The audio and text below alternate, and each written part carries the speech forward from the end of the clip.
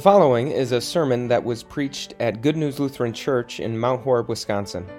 It was preached on Sunday, May 30th, 2021, on the basis of Isaiah 6, verses 1 through 8. For more information or to view our entire sermon library, visit goodnewslc.org. Thank you for listening. These 8 verses in Isaiah chapter 6 are, to me, some of the Holy Spirit's finest work. The finest pieces of Scripture that the Holy Spirit ever inspired. They're this unique nexus between powerful imagery and deep theology, between glories witnessed and doctrines learned. Each word reveals so much to us about our God, and each reaction reveals so much to us about ourselves. I mean, we could seriously spend an entire month of Sundays studying this one text, these 8 verses, and not bleed it dry. And so as we begin to wade neck deep into all that glorious noise, it would be the easiest thing in the world for us to just hop right over that opening line, those opening words, in the year that King Uzziah died. For years, those words did nothing for me except prick up my ears to the fact that the prophet Isaiah was about to see something awesome. But really, those words are the springboard for this entire text. King Uzziah had reigned for 52 years, meaning that for many people in Judah, he was the only king that they had ever known. And on a long list of kings that the Bible tells us did evil in the eyes of the Lord, the Bible also tells us that Uzziah sought the Lord. And as long as Uzziah sought the Lord gave Uzziah success. He was able to build up the defenses of Jerusalem. He was able to make the armies of Judah a force to be reckoned with. Agriculture, infrastructure, organization all flourished under his leadership. And of course, the foundation for all this leadership was King Uzziah's love for God, which gave him the reputation that he had. But between godly people and their godly foundations, pride has a way of growing. And so after 42 years of faithful service, King Uzziah arrogantly stormed into the temple to assume for himself, to demand that he be allowed to take on the duties that God had reserved for the priests, to cross that holy boundary that the priests of God only ever crossed by the gracious permission of their holy God. And just like that, God struck him with skin-rotting leprosy. He spent the last 10 years of his reign in a different house, kept away from his throne, barred from the house of God for the rest of his life, and when he died, all the people had to say was, he had leprosy. A bad ending will always spoil a good legacy. In recent years, it's become no secret that many of the influential figures in our lives are not nearly as saintly as they would have us believe they are by any standard. Reputations get soiled by accusations and confessions. Entire legacies are ruined by singular moral failings. And sometimes, unfortunately, maybe more often than we like to realize, those people bear the name Christian. And maybe they've made their name by spreading the gospel or defending the faith.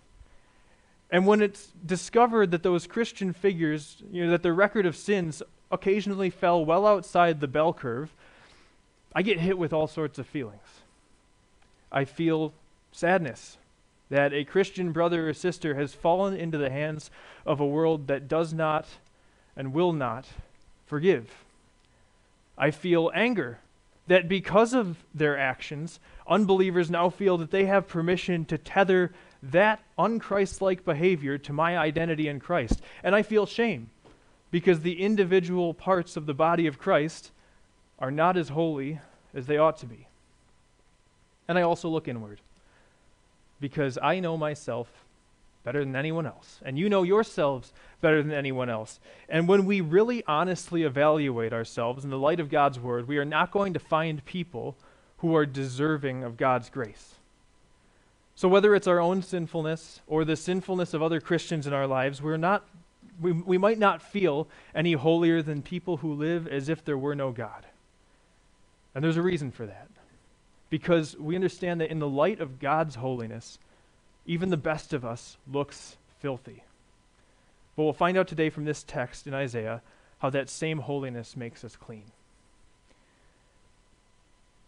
King Uzziah's death would have left the nation a bit morally conflicted. They would have been suffering with a little bit of collective guilt, spiritual uncertainty. And amid all that spiritual uncertainty, the prophet Isaiah found himself in the temple one night. And there he saw the Lord. That's not a line that we can just overlook there. He saw the Lord. You know, it's two words in the Hebrew, and yet it's such an amazing thing to consider. And this is one verse where I will give the King James Version credit, and I don't do that often, but I will give it here because it includes one word that most English translations don't bring over because it's a bit awkward in the Hebrew. The King James says, "In the year that King Uzziah died, I saw also the Lord, high and exalted, seated on a throne." And I need that also in there, because what that conveys to us is that in the very year that Isaiah saw a godly king ruined by pride, in the very same year that Isaiah watched as a once great leader disintegrated without dignity, Isaiah saw another king, a king who sat eternal and immovable on the throne of heaven while earthly kings rose and fell, a king whose robe filled the temple and whose glory filled the earth. And in that moment, any memory of King Uzziah the leader, King Uzziah the builder, and yes, even King Uzziah the leper, was struck from Isaiah's mind. Because everything in this heavenly vista was absolutely overwhelming. And where sight fails to comprehend what it's seeing, the angels above the throne declare it in those immortal words, "Holy, holy, holy is the Lord of hosts. The whole earth is full of his glory." Now, in its purest sense, the word holy describes God, and only God. In other words, he is not God because he is holy, but he's holy because he's God. Holiness is the quality and measure by which God is set apart from everything and everyone else in creation. That's what the word holy means. It means set apart. And so we might say that God is in a class by himself in every category. For instance, he's not strong, he's almighty. He's not smart, he's all-knowing. God doesn't do a thing because it's good, but rather it's good because God does it. He is subject to none, master of all, and as creator of the universe, he is at the top of the existential food chain. That is holiness. It's why the angels, who are radiant with their own holiness, still have to cover their gaze with their wings. It's why at the sound of their proclamation, the most snug footings and fittings of the temple tremble and quake as every atom of creation strains to bow down to the Creator. And from the glorious floor to the boundless ceiling, all of this serves to communicate exactly one thing, and that is that our God is entirely unlike us in every way. God's robe still fills the temple. God's glory still fills the earth, but that temple today is made of flesh and blood, not brick and mortar. It's made up of believers like you and me who have been called to be vessels of God's glory, who have been called to be set apart from the sinful world that we nonetheless live in. Because Christ makes us holy, we are therefore called to be holy. But we live in an age where very little is sacred anymore, and where the pretense of sanctity is rapidly fading from the public conscience. And so, in that environment, in an environment like that, the pursuit of holiness has become such a foreign concept to many Christians, maybe even some of you. It's become such a foreign concept that maybe the very mention of it just makes you cringe a little bit. You wince and shrink back a little bit, having this deflated idea of the gospel, as if the substance of the gospel is that God just hands grace to sinners like a bus ticket and sets us loose to mull around, doing whatever we want, with whoever we want, while we wait for our ride to heaven to show up. And all that while, we might as well blend in with the sinful world. Are we okay with that? Are we content to wallow in the sins that killed our Savior after he died for us? Because if we are, then the best case scenario is that no one finds out you're a Christian. But the more likely outcome is that they know you're a Christian, and they get the impression from you that the Christians are just as godless as they are. God's glory is not a secret for us to conceal in unholy living. And we cannot be God's glory in a sin-darkened world while we actively mimic darkness.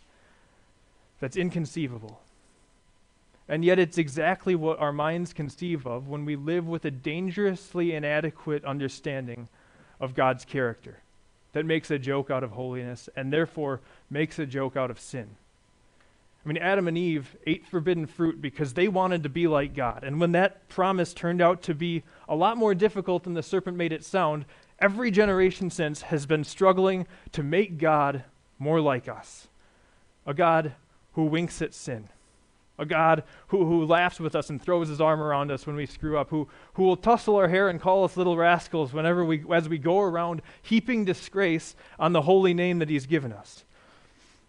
But the fact is, a God who laughs at sin, a God who is like us, is not God. Because God is entirely, fundamentally unlike us, even the best of us. And so as Isaiah stood before the throne, that much was obvious. Because the sight he was seeing was awesome. It was beautiful. We can pull that right out of the text. But the realization that came with it was awful.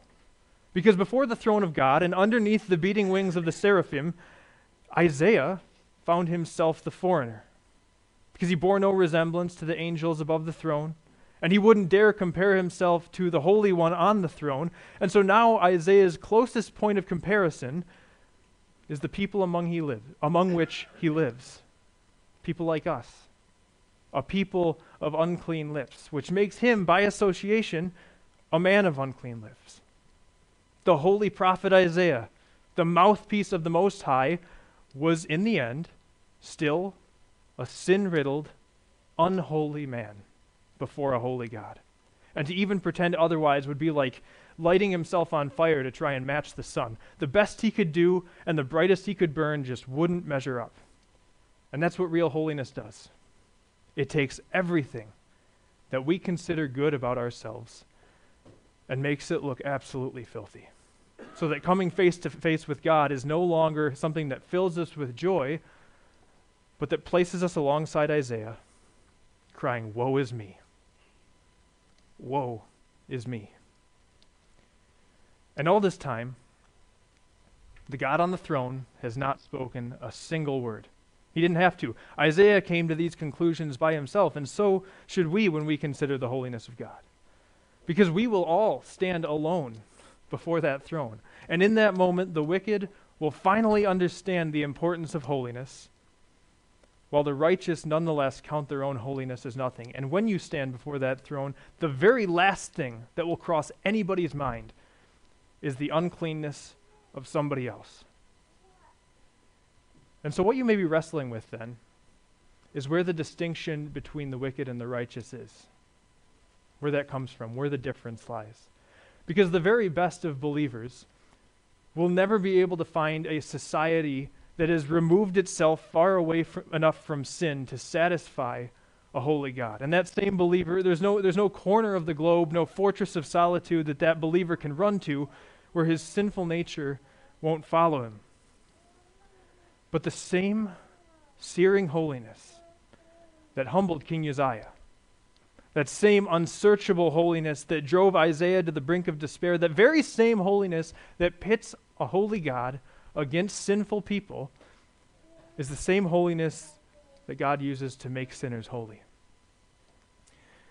It says, "Then one of the seraphim flew to me with a live coal in his hand, which he had taken from the altar. With it he touched my mouth and said, 'See, this has touched your lips. Your guilt is taken away, and your sin atoned for.'" Sin cannot be saved, but sinners can. Unholiness cannot be reconciled with God's holiness, but unholy people can be. And so if the terror of holiness springs out of our sinfulness, then the only solution And the obvious solution is that the sin and the sinner must be separated or set apart from each other. And that's a feat that none of us can pull off. And that's why Christians often feel and look unclean in a sinful world. That's why they may often look the same as sinful people, because no man, woman, or child can do a single thing to remove that stain of sin from us, to heal a reputation that we ourselves have soiled. But a God who is totally unlike us, a holy God, that's exactly what he does. The holiness of God burns away all our sin, leaving nothing but a saint behind. And what's important to remember here, what's really important to remember here, is that this is not a conversion experience. Isaiah is already 5 chapters deep into prophecy at this point. He is a believer, a man of God through and through. And the reason that that's important to know is because it shows us that this grace shown to Isaiah in this moment is not just an arbitrary decision made in the moment by a fickle God who is sometimes forgiving, sometimes wrathful. No, the angel brought holiness to Isaiah from the altar, from the place of sacrifice that had been standing for centuries as a testament to God's willingness to forgive his people.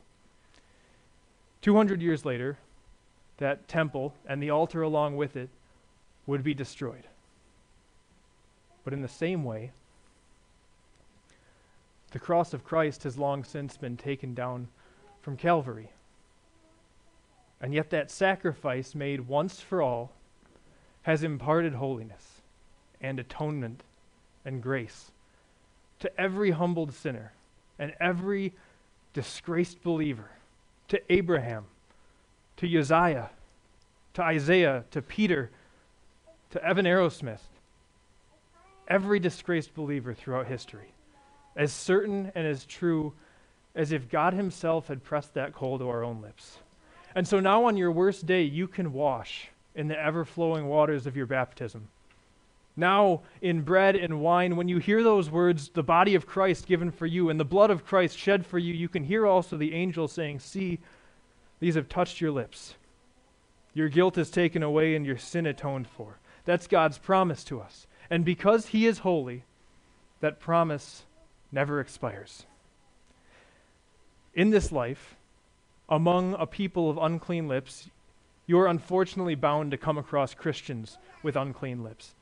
Among a people of unclean hands, the sad truth is that you may find your hands dirty at the end of every day, and that will never be a part of God's will for your life. But what makes our God one of a kind is that even when he uses flawed instruments and imperfect tools, the final product is always a masterpiece. And we are part of that masterpiece. Because our ultimate identity as God's people is not found in the unholy people that we are, but in the holy God that he is. That's why when the Holy One on the throne finally opens his mouth to speak and infers with the persons of the Trinity to decide which of the world's many sinners they can use for their work, Isaiah can stand and confidently say, "Here am I, send me." Like I said, there's so much more to say about this text than we have time for this morning. But if you walk away with just one lesson, if you take one thing away from this sermon, let it be this: when our God is so much more holy than we can imagine, we are far more sinful and far more in danger than we can imagine. And I want that to be the lesson you take away, because I figure it's enough of a bummer that it'll keep you coming back for lesson 2. That very same holiness that terrifies us, that drives us to despair, of our own abilities, is the same holiness that makes us holy. The Christian influences in your life will sooner or later prove themselves to be woefully human.